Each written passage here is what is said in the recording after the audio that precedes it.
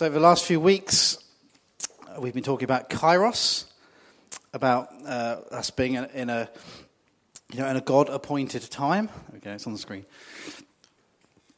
In the Greek word Kairos in English, it means literally an opportunity. It's on the screen there, a favourable moment or an opportune moment, or literally opportunity.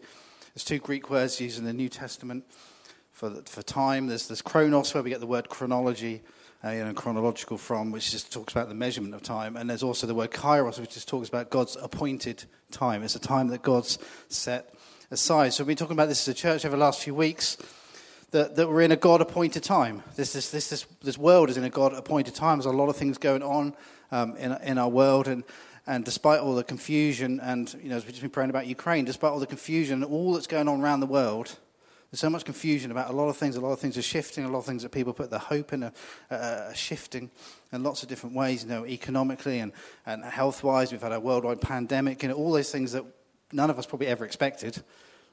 Maybe we should have expected, in the sense of Jesus said about what the end times would be like, but it almost took us by surprise as a country and as a world. We're in a God-appointed time. Now, God is not causing all those bad things. Okay, don't misunderstand me. But Jesus predicted those things would happen. He said this is what the end times is going to look like. But and as the darkness gets greater, this is an opportunity for us to focus our eyes on Jesus. For the light to shine even brighter. Amen. For the Holy Spirit to be poured out upon the earth.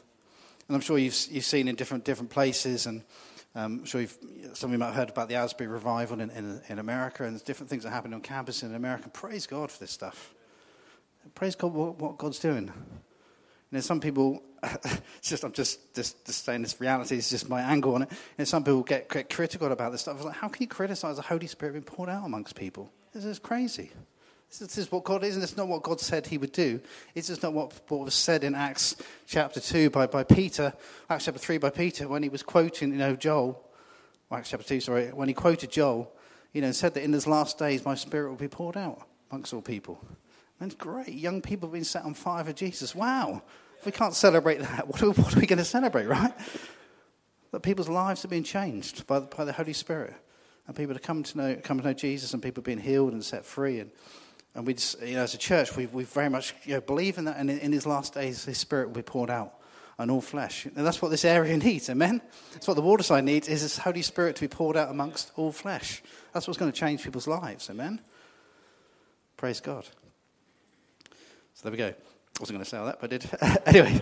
Anyway, so we're in a God-appointed time, and so that's what we talked about the first week. Second week, we talked about knowing our purpose in that God has called us with a purpose. God has a plan for our lives. He has a purpose for our lives. None of us are here by accident. God has something he wants to do in you and through you. Amen? And then last week, we talked about knowing our response in that we need to respond to that. That means us. It's all very well knowing that God has a purpose for our lives, but if we do nothing about it, or we're disobedient, or just don't follow it, or just ignorant of it, then God's purposes still aren't going to be revealed, right? It has to be outworked in our lives, and that starts with us making a choice to respond to it. Amen.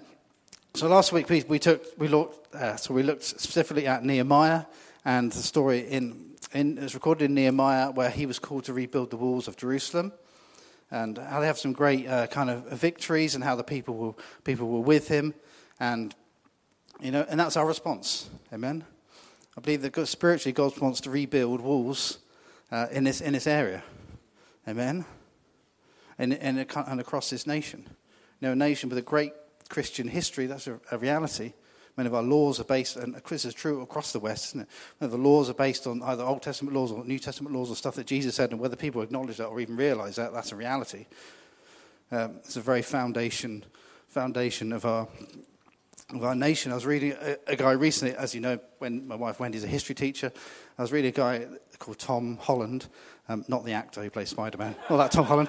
Okay, there's a well-known historian who's not a Christian, but he's a well-known historian called Tom Holland, but he's very, very pro-Christianity. He's not a Christian himself, but he's very pro the whole history of Christianity, and he kind of talks about that and talks about how the Roman Empire was, and how Germany wanted to restore the Roman Empire. That was kind of Hitler's vision, and kind of. And how basically he talks about how everything that's good about the West is because of Christianity. It's what people don't understand.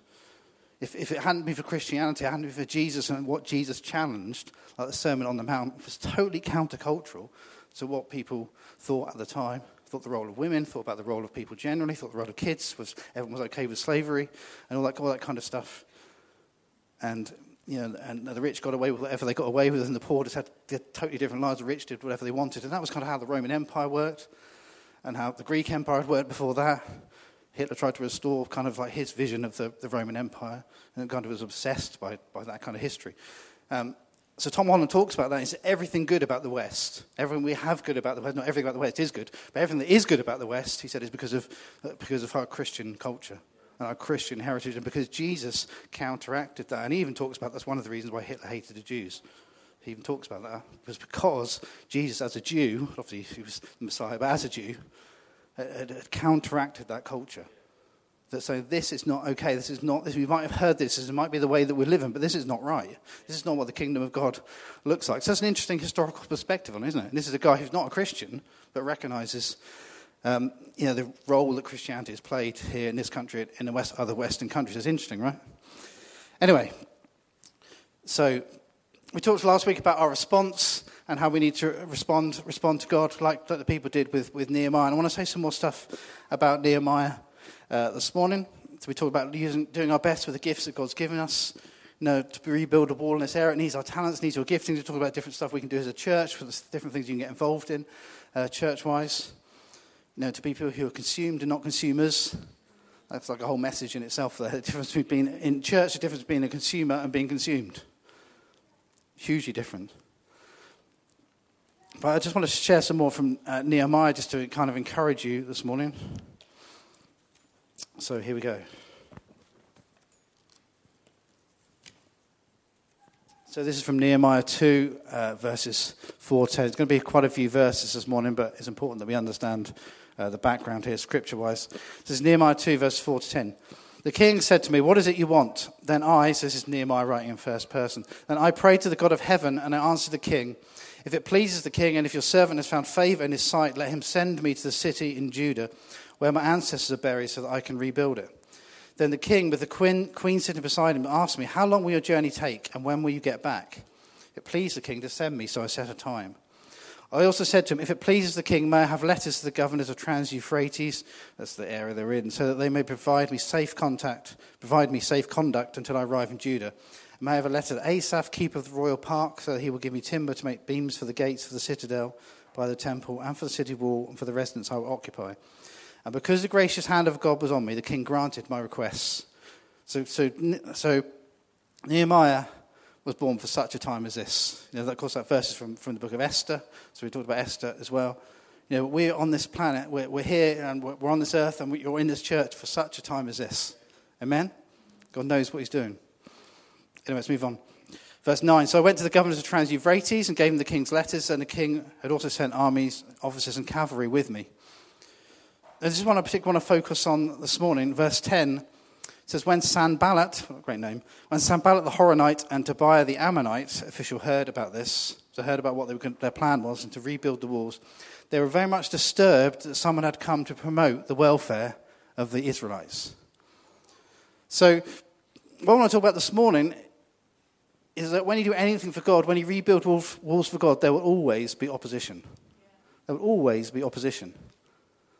I'm sure you never fear that or worry about it, but I just want to just give you some reality, maybe a reality check this morning. There will always be opposition. When you try and do anything for God, when you take a risk, when you step out for God, there will always be opposition. In fact, we should be more surprised if we don't face opposition. If it's almost too easy, you kind of think, is this God's will or not? It's almost too easy. I don't know. We should almost be more surprised if we don't face opposition. And those could take different forms. They could be opposition from our circumstances and just what's going on. In kind of issues around us. We just feel like we're being opposed. We feel like everything's just so tricky. It could be even opposition from people sometimes. People don't understand what we're doing for God and like, are you sure you want to be doing that? And of course you need people speaking into your life, but sometimes you don't have the right people speaking into your life. That's reality. Sometimes opposition can even come from within us, can't it? That's reality. We talk about this a lot as a church. I talk about a lot from the front about the battle that goes on between inside us, a battle of the mind, that battle between who's in charge of your life. Is it your flesh or is it your spirit? And there's the key to the Christian life. It's just making your flesh subject to your spirit. It's what Jesus did on a daily basis, day by day, hour by hour. Jesus made his flesh subject to the spirit. That's why he was victorious in every situation, right? He made his flesh subject to his spirit. It's like what his decision was, no, I'm going to do what the Holy Spirit does, whatever my flesh may want to do. You know, the Bible says that Jesus was tempted in every way. That's what it says in Hebrews. So I just take that as read. Jesus was tempted in lots of different ways, but he was without sin, amen, because he always made his flesh subject to his spirit. So sometimes the opposition comes from even within us, in a battle within us, sometimes from circumstances, sometimes from people, sometimes from the enemy. We don't have a real enemy, Satan, the devil. You know, and I want to particularly talk about opposition from the enemy, but God wants us to be victorious. So this kind of part 4, which is ending this series, it's called Knowing His Victory. So we've done about knowing the time, knowing our response. That was last week, wasn't it? Knowing our response. And this week, I'm going to talk about knowing his victories, about knowing the time, knowing our purpose for the second week, and we did knowing our response last week, and today, knowing his victory. Amen. God wants us to be victorious. Amen. But what the enemy will try to do is, when he try and do anything for God, is he will try and intimidate you. And this is exactly what we read here in Nehemiah, basically what happens. So I just want to just encourage you with some stuff this morning. So this is in Nehemiah 4, verses 1 to 12. It says this. When Sanballat, this is the same guys again, when Sanballat heard that we were rebuilding the wall, he became angry and was greatly incensed. He ridiculed the Jews. And in the presence of his associates and the army of Samaria, he said, "What are those feeble Jews doing? Will they restore their wall? Will they offer sacrifices? Will they finish in a day? Can they bring the stones back to life from those heaps of rubble, burned as they are?" Tobiah the Ammonite, who was at his side, said, "What are they building?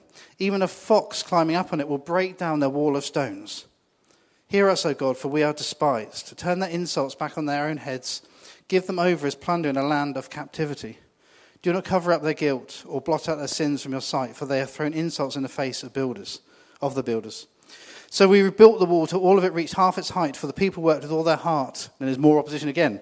Verse 7. But when Sanballat, Tobiah, the Arabs, the Ammonites, and the people of Ashdod heard that the repairs of Jerusalem's wall had gone ahead and the gaps were being closed, they became very angry.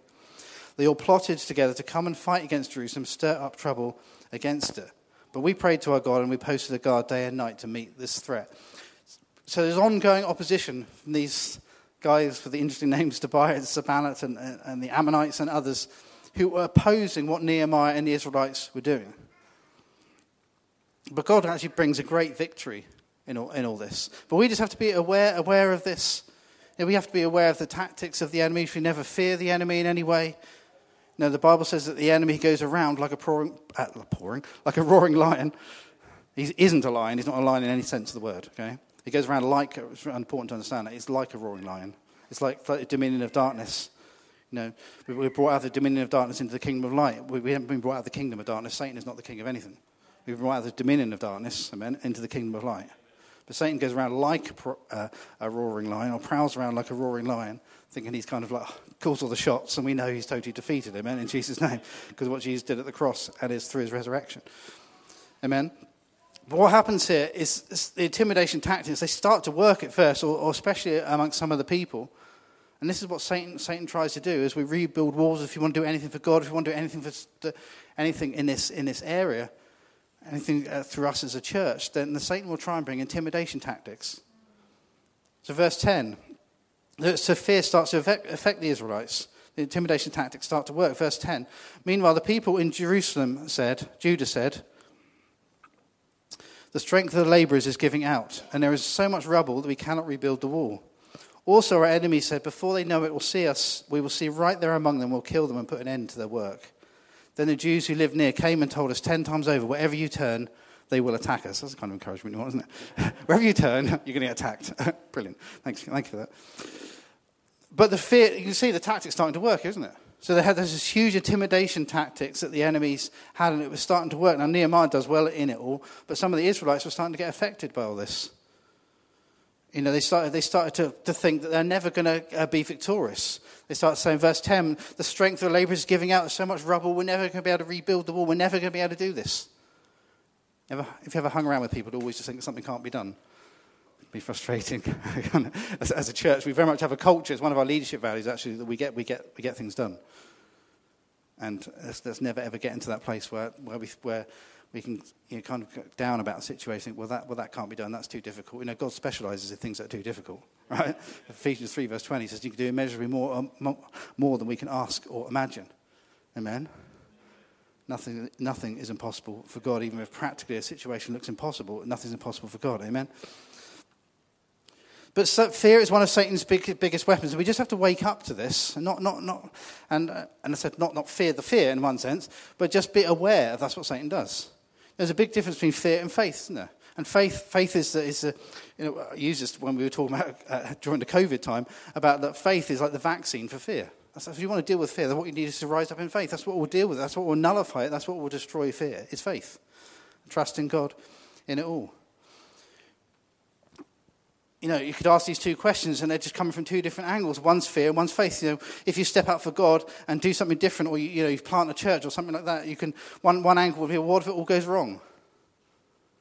But another angle will be, what if it all goes right? I mean, two different angles, two different people looking at exactly the same situation in two different ways, right?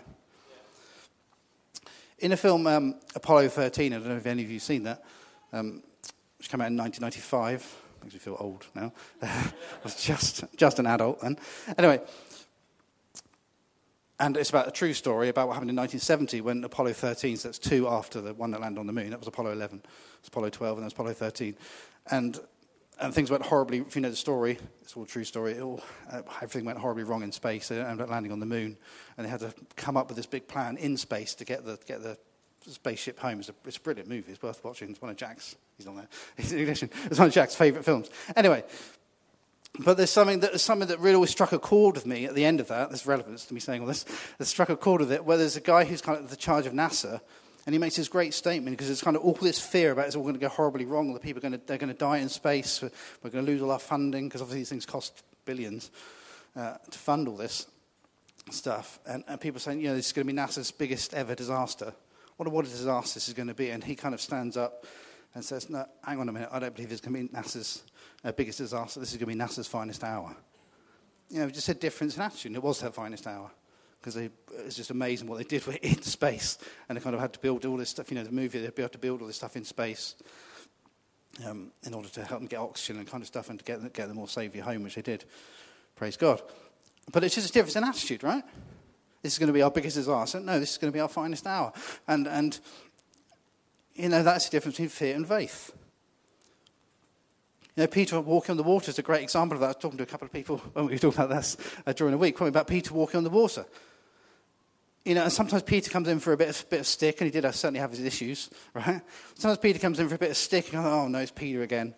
Kind of saying the first thing comes into his head, and Peter's the one that gets out the boat again, and then he starts drowning because he starts looking at the waves. And I can imagine the other disciples, you know what people are like. Oh, look at Peter again, doing it again, showing off again. But the other kind of angle on that is, at least Peter got out the boat. Any of the disciples could have got out the boat, right? But at least Peter did it. So that's the difference between what if it all goes right and what if it all goes wrong. Maybe the others were just too intimidated by fear about what could possibly go wrong. At least Peter was obedient. And learned a huge lesson through the whole thing. Amen? He was willing to take a risk for Jesus. Now, in economic life, if I can put it in that way, or financial investment life, and I used to work in a bank, one of the things that's talked about is risk and reward. And everyone has a different attitude towards risk. And one thing you have to do is not that I was qualified as a financial advisor, but I was a mortgage advisor. And one thing you have to do is kind of like ask people all the right questions to find out what their attitude is towards risk. Because people vary hugely what they're willing to risk. But usually the people who are willing to make the biggest risk will get the biggest rewards. But there is a risk element in it. And obviously if you've got lots of money, then maybe it's easier to take a risk. Obviously, of course, that's true. Okay, although you potentially could lose more, I suppose, depending on which angle you look at it. But this kind of brings us into the Christian life. If we're going to see rewards, if we're going to see success, if we're going to see God accomplishing all he wants to do in us, that's going to mean taking some risks. Too many Christians are just risk averse. This is my angle, why I'm saying all this. They're just too risk averse and just allow fear to get into their hearts. What are people going to think? Again, what if it all goes wrong? What if I can't do it? What if I look silly? What, you know what I mean? They're almost like talking themselves out of the situation. Yeah, but what if God wants to do something with that risk? Maybe God wants to reward you for that risk. It means you take a step of faith. And the thing with Nehemiah, he was willing to take risks for God. That's why he was a great guy and a great leader. Because he led by example on this. He was willing to take risks for God. And Nehemiah's response to the intimidation is brilliant. Whilst all the people are kind of like falling about themselves and we're never going to rebuild it, there's too much rubble. You know, the enemy's going to come and kill us. Some of the other Israelites are basically telling them that you're going to lose. It's great encouragement. Nehemiah's response is completely different. This is an encouragement to us. Nehemiah 4 verse 13 says this. Therefore, this is what Nehemiah does in response. So therefore I stationed some of the people behind the lowest points of the wall at the exposed places, posting them by families with their swords, spears and bows. And after I looked things over, I stood up and said to the nobles, the officials and the rest of the people, don't be afraid of them. Remember the Lord who is great and awesome. That's what we always need to do. Remember the Lord who is great and awesome. And fight for your families, your sons and your daughters, your wives and your homes. When our enemies heard that we were aware of their plot and that God had frustrated it, we all returned to the wall, each to our own work. From that day on, half of my men did the work, while the other half were equipped with spears, shields, bows, and armor. The officers posted themselves behind all the people of Judah who were building the wall. Those who carried materials did their work with one hand and held a weapon in the other. Each of the builders wore his sword as he worked. That must have been hard. I'm not quite sure how they did that, but they managed to build a wall and have a sword at the same time. But the man who sounded the trumpet stayed with me. Then I said to the nobles, if this is Nehemiah's response, so he's already put people in charge, he's been strategic, he's thought about we need to defend ourselves, we're going to stand up against this intimidation. He's doing this in faith. Amen? Then I said to the nobles, the officials and the rest of the people, the work is extensive and spread out and we are widely separated from each other along the wall. Whenever you hear the sound of the trumpet, join us there. Our God will fight for us. Amen? So we continued the work, and half the men holding spears from the first light of dawn till the stars came out. At that time, I also said to the people, have every man his helper stay inside Jerusalem at night so they can serve as guards by night, workers by day. Neither I nor my brothers, nor my men, nor the guards with me took off our clothes. Each had his weapon, even when he went for water. So they're always prepared, basically, what he's saying. So this was Nehemiah. What a great response. Well, what a great leader he was. As other people were being intimidated, thinking we're going to lose, we're never going to be able to rebuild this wall, we're totally intimidated by the enemy's tactics. Nehemiah's like, no, we're going to be people of faith. This is what God's called us to do. This is our Kairos moment. Amen? This is our God-appointed time. This is God's appointed time. Nothing's going to be able to stop what God can do. Amen? Now, sometimes we just need to feel I read a book once that was called this, about feel the fear and just do it anyway. It talked about success. It was an interesting book. I do read the Bible as well, as other books, in case you're worried. Okay, but it's an interesting book, and what it's about is about successful people in life, whether they're entrepreneurs or whoever they may be, that they all have fear. Everybody has fear, or faces fear. Okay, everybody faces fear, but the really successful people in life are the people who just do it anyway, regardless. Like, well, okay, there's fear here, but I'm still going to do it. Right? But too many people shrink back. And therefore don't make those same decisions that the people who can feel the fear and do it anyway make. So just bring this into a Christian sense. You know, this is what we need to do. Sometimes maybe you are feeling fear. Maybe there's things that God's calling you to do. Maybe you're talking to one of your work colleagues about God. It's terrifying. Let's make this stuff real. Maybe that's terrifying, the thought of that. What if they make fun of me? What if they sound stupid? What if they think I'm weird? What if they're not my friend anymore? Well, all those things could happen, possibly. But what if they respond to it? What if it's the very thing they needed to hear? What if they've never ever heard anything like that before? They've never even heard about Jesus. What about if you say that and they just have an emotional response and God and the Holy Spirit starts to work upon the heart? What if that happens? Amen? So this is about just having a different angle, isn't it, on situations, about responding in faith rather than fear. And Nehemiah's response is brilliant. And we have to remember in this, although there's an onus on us to have the correct response, it's always God who brings the victory. Amen? Nehemiah always had his focus correct. He wasn't taking any glory for himself. Nehemiah 4:14 and 15 and verse 20. It says, after I looked things over, I stood up and said to the nobles, the officials, and the rest of the people, don't be afraid of them. Remember the Lord, who is great and awesome, and fight for your families, your sons and your daughters, your wives and your homes. And your enemies heard that we were aware of their plot, and God had frustrated, we returned to the wall, each to our own work. As we just read, whenever you hear the sound of the trumpet, join us there. Our God will fight for us. So Nehemiah was full of faith. And last week we talked about, and I mentioned it earlier right at the beginning of the message, about the difference between being consumed and being a consumer when it comes to the things of God, or when it comes to church itself. But another thing that needs to be talked about is, are we a victor or a victim in terms of our mentality? Are we a victor or a victim? And, I'm saying it's with a great respect to all the people I ever talked to about these things, because obviously I talked to a lot of people pastorally about all sorts of things. But one thing I have discovered is what a big issue it can be when people have a victim mentality. And they carry that. Some of it can be stuff that's happened in their childhood, and they're very real things or whatever it might be. But it kind of carry it right through their adulthood about thinking they're a victim. Woe is me. I'm never going to be anything. God couldn't do anything with my life because I've just been a victim. And, and like I said, and I'm not denying realities of what goes on in people's lives, because some stuff that people deal with is very deep and painful, etc. But God wants to change that mentality in you. This is something that God can heal, first of all, something that God can heal, and it's something that God can change. I'm thinking about these situations. Because Nehemiah refused to see himself as a victim. He saw himself as a victor in God. Amen? He saw what God can do. So that's why Nehemiah was focused on God. He focused on the problem solver, not the problem. This is the issue again. And too many people in the Christian life, they focus on their problems, not on the problem solver. Amen? Not on the one who can deal with their problems and can deal with any situation. Amen? So let's never ever see ourselves as victims. Amen? Even if you're dealing with some real difficult stuff in your life right now, and that may be very, very real, we're not denying those realities, but what I would say, but you're not a victim in any way, shape or form. That's a lie from the pit of hell if you see yourself as a victim. You're a victor in God. Jesus paid a monumental price so that you could be a victor in him. Amen? The biggest price he could possibly pay. It says you've been bought at a price. That's what the scripture says. Amen? But then the enemies of, we'll continue with the story as we start bringing this to a close. The enemies of Nehemiah, they refuse to give up, which is another tactic we need to be aware of. That sometimes the enemy doesn't stop. And sometimes complete victory is a journey. So here's kind of another thing I've observed is too many people, they just give up too easily. And they would see the victory, they just kept on going in God and just kept on trusting him. Amen? Sometimes the faith journey, it can be a bit of an up and down journey. Not that God's up and down. God's always, obviously, fully consistent in who he is. Totally trustworthy, totally faithful. So God's never up and down. But sometimes the journey of faith can be up and down, can't it? Because sometimes things don't happen as quick as we think they should. Maybe they look different to how we think they should. Maybe there's not a prayer answer that we think should have been answered or answered in a different way. And that could be the journey of faith, can't it, sometimes? But Nehemiah was great in this because he just continued to trust God in it all. So more opposition comes, Nehemiah 6. So when word came to Sanballat, Tobiah, Gershom the Arab, so these same guys again, and the rest of our enemies, that I'd rebuilt the wall and not a gap was left in it, though at that time I had not set the door and the gates. Sanballat and Geshem sent me this message, come, let us meet together in one of the villages on the plain of Ono.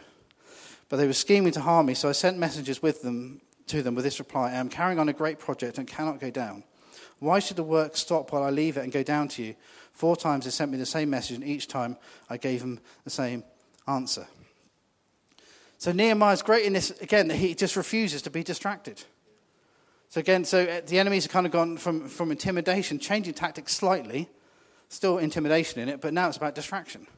Well, if we can just get him away from the work, if we just kind of get him over here to the valley, the plain of Ono, what a great place, isn't it? Sometimes it feels like you're in the valley of Ono. Oh no, here again. But anyway, that's what it's called, the plain of Ono. But if the devil can get you to the plain of Ono, he can distract you. And get you off course and get your eyes off of God and what God wants us to do. God wants to do in and through our lives, and distract us. But Nehemiah makes a great response in this. He says, "So I'm carrying on a great project. I can't come down. Sorry. Exactly. I'm busy. Why should the work stop while I leave and go down to you? Amen. Now, if you're busy for God, just keep on being busy for God. Don't let people distract you from that. Or the things of the world distract us. Amen? But Nehemiah just refused to get distracted. He said, keep on going, keep on being consistent in it. Don't give up. The enemies aren't the ones in charge. God's got this. I'm not going to be distracted by any intimidation tactics or distraction tactics. Amen? Then the enemies, if you read on, enemies send a kind of specific message to Nehemiah, which is full of lies. We haven't got time to look at that. But we'll move on to verse 9. Nehemiah writes this, they were all trying to frighten us, thinking their hands will get too weak for the work. It will not be completed. But I prayed, now strengthen my hands. A great response again. One day I went to the house of Shemaiah, son of Delaiah, the son of Mahatabel, maybe, who was shut in at his home. He said, let us meet in the house of God, inside the temple. Let us close the temple doors, because men are coming to kill you. They're not giving up, are they? By night, they're coming to kill you. So they've gone from kind of intimidation to distraction to now wanting to kill him. Let's just remove him completely. Let's just get rid of him. This is our new tactic. But I said, should a man like me, what a great response, but should a man like me run away? Or should someone like me go into the temple to save his life? I will not go. And I realized that God had not sent him, but he had prophesied against me because Tobiah and Sanballat had actually hired him. So this was a guy who was telling lies, false prophet, and he'd been hired by those bad guys, Tobiah and Sanballat, to say it. He had been hired to intimidate me so that I would commit a sin by doing this, and then they would give me a bad name to discredit me. And he goes on to pray this, remember Tobiah and Sanballat, my God, because of what they have done, and also the prophet Noadiah, and how she and the rest of the prophets have been trying to intimidate me. And in verse 15, so the war was completed on the 25th of Elul in 52 days. When all our enemies heard about this, all the surrounding nations were afraid and lost their self-confidence because they realized that this work had been done with the help of our God. Amen? So look how God just totally turns that situation around, because Nehemiah refused to give in to the enemy's tactics of either intimidation or distraction, or he just wanted to kill him and take him outright. Nehemiah prayed, now strengthen my hands. And sometimes that just needs to be our prayer. God, I just need your strength. You know, the Bible says we can do all things through Christ who strengthens us. Amen? Now, should we do life in our own strength? Absolutely not. If you're trying to do life in your own strength, I would strongly encourage you as a pastor to stop doing that in your own strength. We're not called to do life in our own strength. If you're finding life hard, but that's the reality of life sometimes. But we aren't supposed to do it on our own. Amen? We can do all things through Christ who strengthens us. Amen?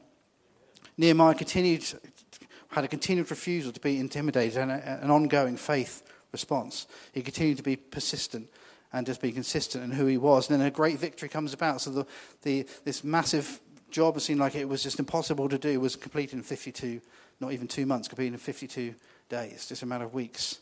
God brought total victory. It was a kairos moment. And then God is a specialist at doing. He totally turns the situation around by the great victory that he brings. All the enemies then ended up being afraid. Totally turns the situation around. Because all the surrounding nations were afraid, and they lost their self-confidence because they realized this was God. Basically, they gave up. It's like, we got no chance of fighting against these Israelites because their God is on their side. Because God's blessing of being upon the rebuilding. So there's a whole lot of lessons for us in this. A whole lot of lessons for us personally, and lessons for us as a church.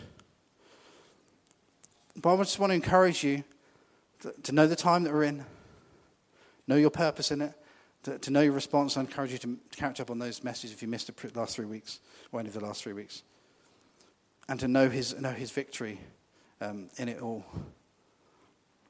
But there's so many lessons in this, not to give up, just to keep on going, to keep on trusting God, and doing anything for God is a risk, isn't it? Doing anything for God is a risk, but there is a huge reward in that, in what God blesses, because God loves faith.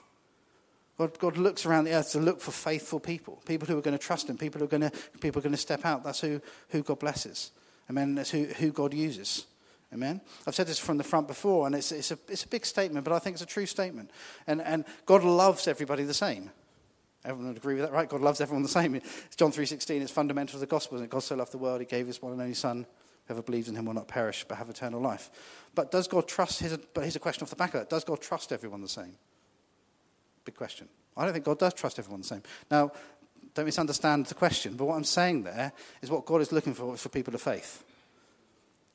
Does God trust everyone the same? Well, some people, if they, for example, if they were put in charge of a church, let's say they're a really, really, really young Christian, or just young in the faith, the Bible talks about this. You shouldn't put a young person, or not a young person, sorry, a person who's young in the faith in charge of a church. Because obviously that could cause a whole load of issues, right? I would agree. Because they're not mature, they don't know how to deal with situations. It could fall flat on its face, right? So that's a reality. But God wants us to step out in faith. God wants us to step out in faith for him. So of course there is a reality to that, but it could fall back on the face in that particular situation. But God will use anyone because he's looking for faithful people. God looks at the heart. Amen? I love the story of David in the way that God chose King David. And gets all his brothers and gets them all before him. And what's interesting and so often gets missed in the story is Jesse, David's dad, and there's all his brothers and they're all brought before him. And even Jesse's dad doesn't even believe in David. Jesse didn't even go and get David, if you read the story. He didn't go and get him. So even his own dad was. So when Samuel the prophet comes to anoint the new king, even Jesse hasn't thought about David, right? He's out with the sheep. That's what it says. And he gets all the other brothers, probably in age order, because that's how they did things then. Probably in age order. It was like, well, is it him, is it him, is it him, is it him? And then Samuel gets to the end and was like, well, it's none of these guys. Have you got someone else? And obviously Samuel knew, because the Holy Spirit was speaking through him. But like, is there somebody else? And God goes and gets David. And this was David's guy. Amen. Ken Kairos, for such a time as this. David was called for such a time as this. And what it says is that God looks at people in a different way. He looks for the heart. Amen. He looks for character, and he looks for heart, and he looks for faith. And you see that again and again, don't you, through David's life, the way he responded to Goliath. And he'd been out with the sheep and defended them against the bears and the lions, which Israel used to have, doesn't have now, obviously. Had bears and lions and other wild animals like that then. And David has seen what God could do in any situation. Has seen his protection, has seen his faithfulness. Amen. And if it's like, well, if God's done that then, he's going to do it again against this giant. And, of course, there's a great victory comes as a result. But it's because of his faith response. So let's be people full of faith. Let's not get distracted. Let's not get intimidated. Let's be willing to step out of the boat for God. And whatever God's calling you to do, God will empower you and equip you, give everything you need in that situation to bring his victory. Don't see yourself as a victim. See yourself as a victor in God. Amen. Let's be people who are consumed and not consumers. Let's get these things right. Let's stand to our feet. God is so good.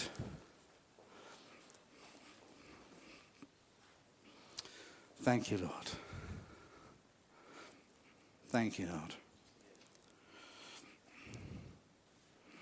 Lord, you are so, so good. You're so wonderful. Lord, we thank you, Lord, for the story of Nehemiah. Lord, for what you did, Lord, with him and the Israelites, Lord, in rebuilding the walls of Jerusalem in that kind of record time. Lord, you brought a great victory. Lord, and we thank you, Lord, that, Lord, you desire to bring great victories in our own lives. Lord, as we trust you and as we are obedient to you. Lord, we want to be people, Lord, that you can trust. Lord, we want to be people, Lord, who are after your own heart. As you said that about King David. He was a man after your own heart. Lord, we said that about Nehemiah. He was after your heart. He wasn't going to get distracted. He wasn't going to get intimidated by the enemy or distracted by the enemy or fear the enemy. He was just going to stay focused on you, to keep trusting you. And even if other people were giving in to those tactics, he wasn't going to do that. And I pray that we'll all be people who are not in any way intimidated by the enemy or circumstances or situations. Lord, you've got a calling and a purpose for all of our lives. Lord, there's so much, Lord, you want to desire to do in us, Lord, and through us. Lord, we say, have your way. Lord, may your will be done on earth in us as it is in heaven. Do what you desire to do in us, Lord Jesus. Lord, change us, mould us, Lord God. Lord, if we're called into new ministries, or we just need to step out the boat, or maybe it's just talking to someone at work. Maybe that is stepping out of the boat for us. Lord, I pray you just give us such courage in that. Lord, may we not fear, Lord, all the things that could possibly go wrong, but, Lord, focus on you who can make all things right. Lord, and what you can do in a situation. Lord, use us, Lord God. Lord, we don't just want to be full of purpose. We want you to use us for your purposes. Thank you, Lord God. Lord, and we refuse to be, Lord, as a body of people, Lord, we refuse to be intimidated by the tactics of the enemy or our circumstances or situations around us, Lord, to be people of faith that trust you. Thank you, there is nothing you cannot do. Thank you, there is no person, Lord, you cannot use. There's no situation you cannot change. Lord, just use us for your purpose. Use us for your glory. Lord, may we recognize this Kairos moment that we're in. And may each and every one of us, Lord, live full of purpose. Lord, be used for your purpose. Recognize the time that we're in. Lord, to respond to that purpose. Lord, and to know your victory in every situation. I pray that be true about every single person, Lord, that's here this morning. Thank you, Jesus. Use us, Lord God. Lord, thank you for the honor of serving you, for the honor of being used by you. What a great God you are. Praise you, Jesus. I just want to pray a second prayer. as well this morning. I just want to give an opportunity if anyone doesn't yet know God, or maybe just kind of gone off track in your relationship with God and things aren't what they should be, and God's speaking to you this morning, challenging you about that, then the good news is you can put things right this morning. You can put things right with God and just get back on track with him. So we're just going to pray a prayer, and I just encourage you, if you're in those situations, if you don't yet know God, if you don't know what it is to be a Christian, or if you've never invited God into your life, you can do that now, or you've gone off track and need to get things back on track with God, you can do that now. So I'd encourage you to pray this prayer and to mean it with all of your heart and with all of who you are. And I promise you and guarantee you that God will come into your life. You can become a Christian this morning. You can know what it is to have God walking with you. He promised that He'll never leave us or forsake us. You can know that promise for yourself. You can know the promise of eternal life when you leave this earth, as we all will at some point. You can know the promise that you'll be in His presence in heaven forever with Him. Let's all just pray this together. Thank you, Jesus, for your amazing love for me. Thank you for dying on a cross for me, to pay the price for my sin, for anything I've ever done wrong or ever could do wrong. I ask you now to wash me, to cleanse me, to forgive me, and make me new. I invite you into my life. I want to live for you. I want to live for your purposes. Use me for your glory. In Jesus' name, amen. Whilst everyone's still got their eyes closed, if you've prayed that prayer this morning, whether you're getting back on track with God this morning, or whether you've never ever prayed a prayer like that before, I just want you just to raise your hand, just so I can see it, because we'd just love to chat with you and pray with you afterwards. Is there anyone this morning? Don't miss your opportunity. Thank you, God. Thank you, God. You're so good.